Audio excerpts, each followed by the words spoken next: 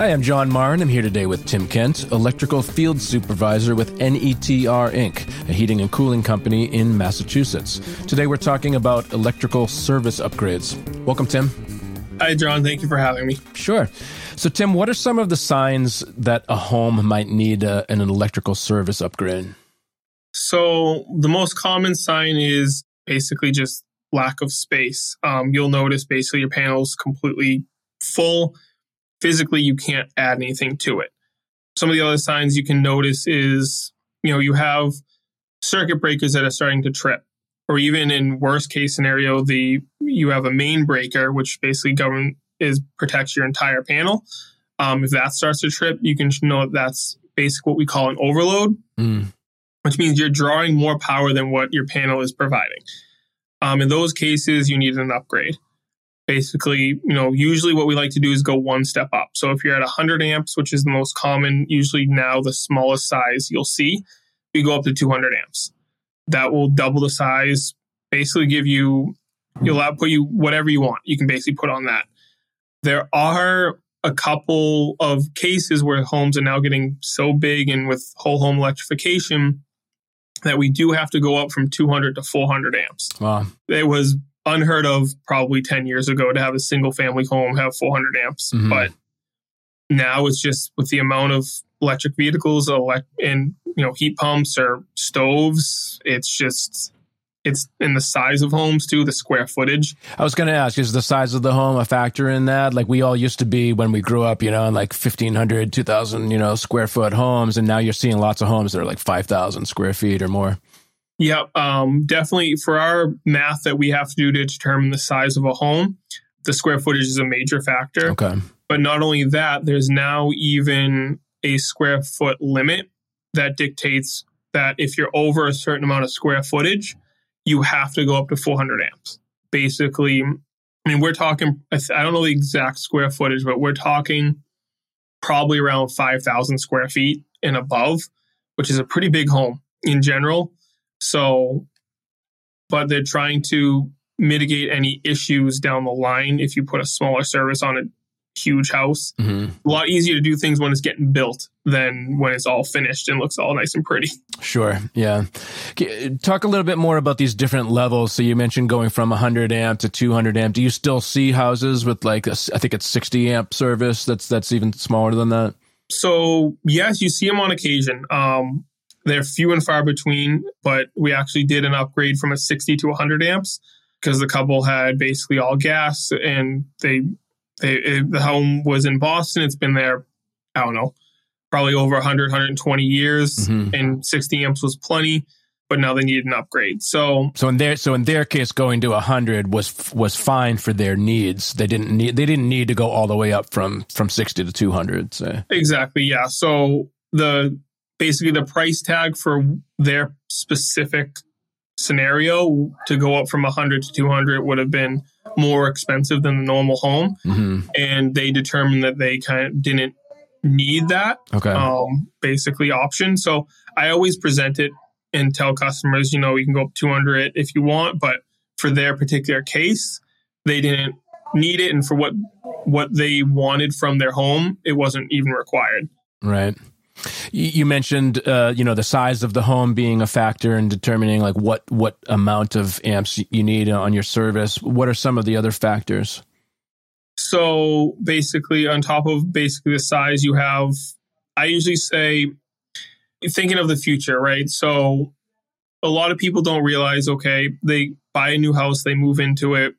A lot of things they want to do, I want a new kitchen, right? I want one of those pretty kitchens that I see on HGTV.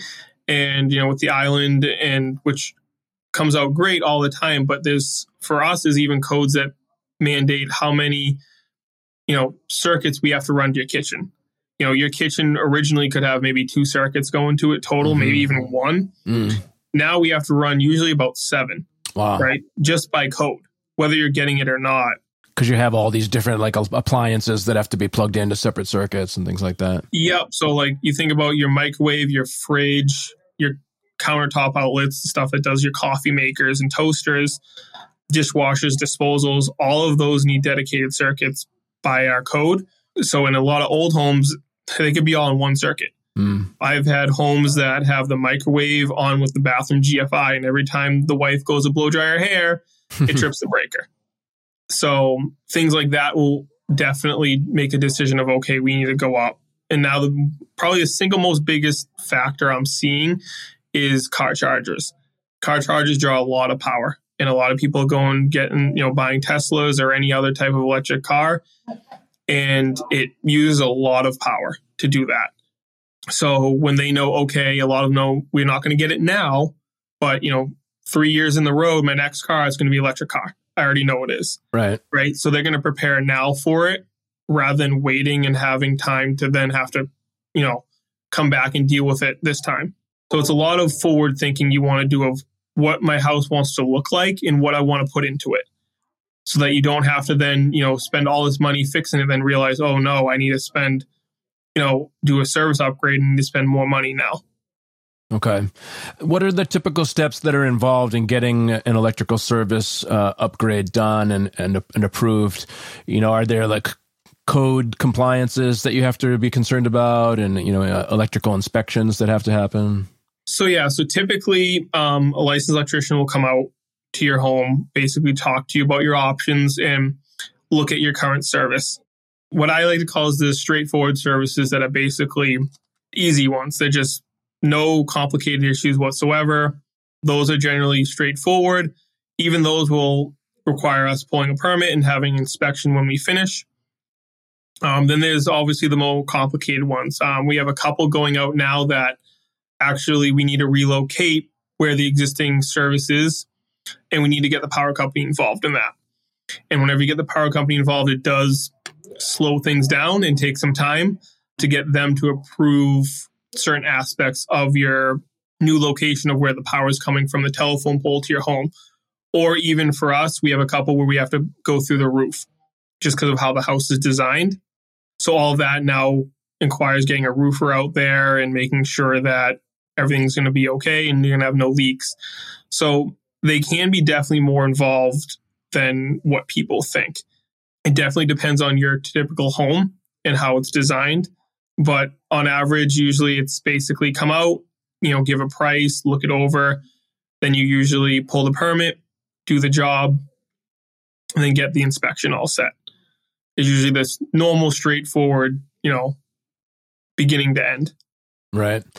In terms of the cost of these upgrades, how is the upgrade level sort of, how does that impact the price tag in the end? I know you said that, for that person that you mentioned going from 60 amp to 200 amp, it would be more than the cost of, a normal other house, going from just like 100 to 200 amps or something like that.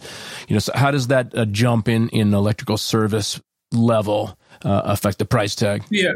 So not necessarily will someone who originally has 60 amps and wants 200 will be more costly. It definitely depends on your house and definitely depends on your particular, how it was done in the beginning. You have two types of basically services. We have an underground and above ground.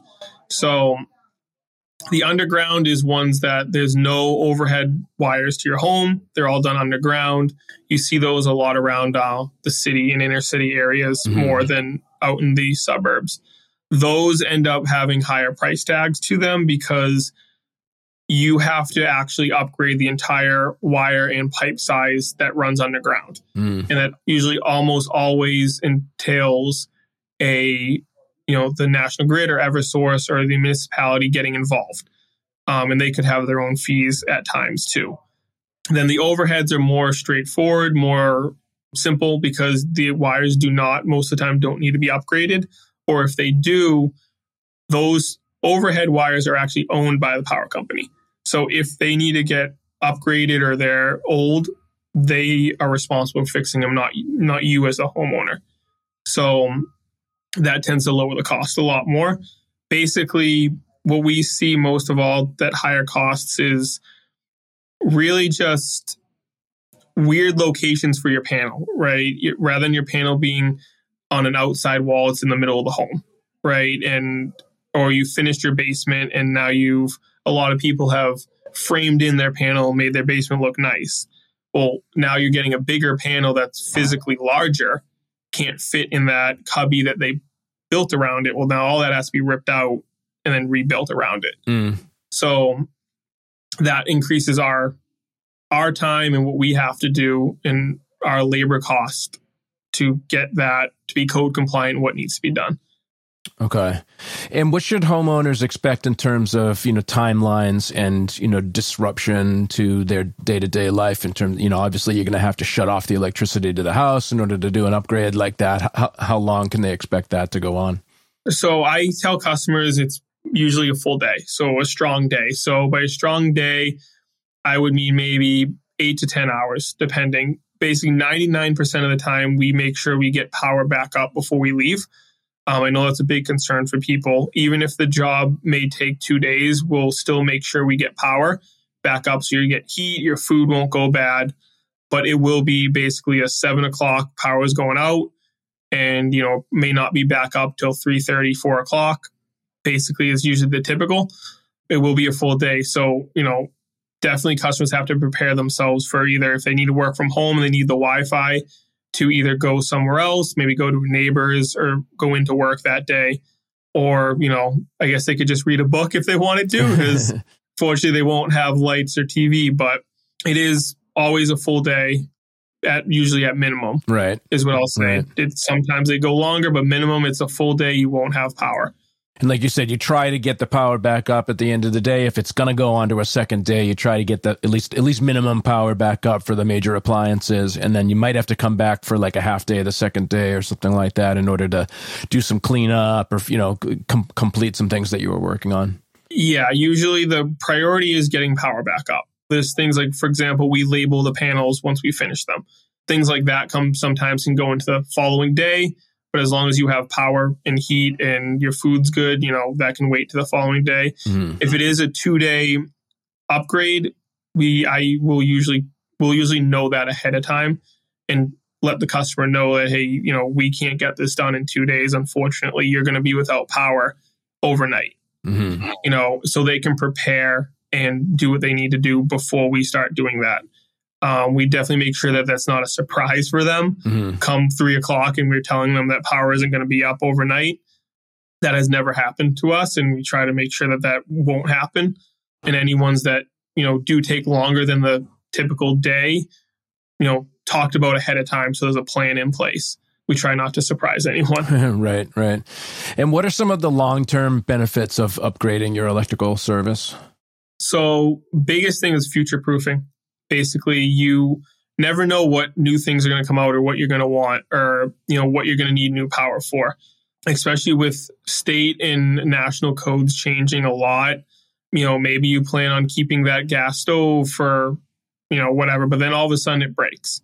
Then for some reason, there's a code in place that's if you want a gas stove, you have to jump through some hoops to get the gas stove. Well, now you need an electric stove. Because you don't want to jump through those hoops or the cost is too much. Right. But if you don't have a panel large enough to support that stove, well, now you need an upgrade. So the benefit is I really think any home nowadays that's a typical single family home, you can't go wrong with 200 amps. It's just it's something that everyone should think about in the back of their mind is just upgrading to 200 amps at least. Very few homes need 400 amps, but 200 amps will basically cover you for car chargers, heat pumps, any whole home electrification that you need, you're basically covered and you don't have to worry about it. Because usually what happens is things like this tend to come back and bite you at the worst possible time, rather than when you can kind of plan for it, maybe save some money and kind of put that on the to-do list, so to speak. It's not fun giving bad news to customers when they think, you get called out for like a light not working and you realize that their panel is shot. Mm-hmm. And now you're giving them a price to replace their panel when they thought, okay, I need a new light or that's all I was going to pay for, right? So, that's definitely probably the biggest advantage of it. It future-proofs your home. It allows you to upgrade however you want to. And basically, obviously, you'll be able to, if you plan for it, you won't have that surprise happen, right? So that's a huge plus as well for things are expensive nowadays. So being able to plan for it and know what is happening and kind of what you want your price, what you want your like order to be as far as you're fixing your home, and being able to plan for that is very important. Right. I'd imagine that it would actually, increase the value of your home as well. So it's probably a good investment. Anybody who's buying your home, if you've already upgraded the 200 amps, that's just going to be a bonus for anybody buying the house, that they know that they're not going to have to then, upgrade further.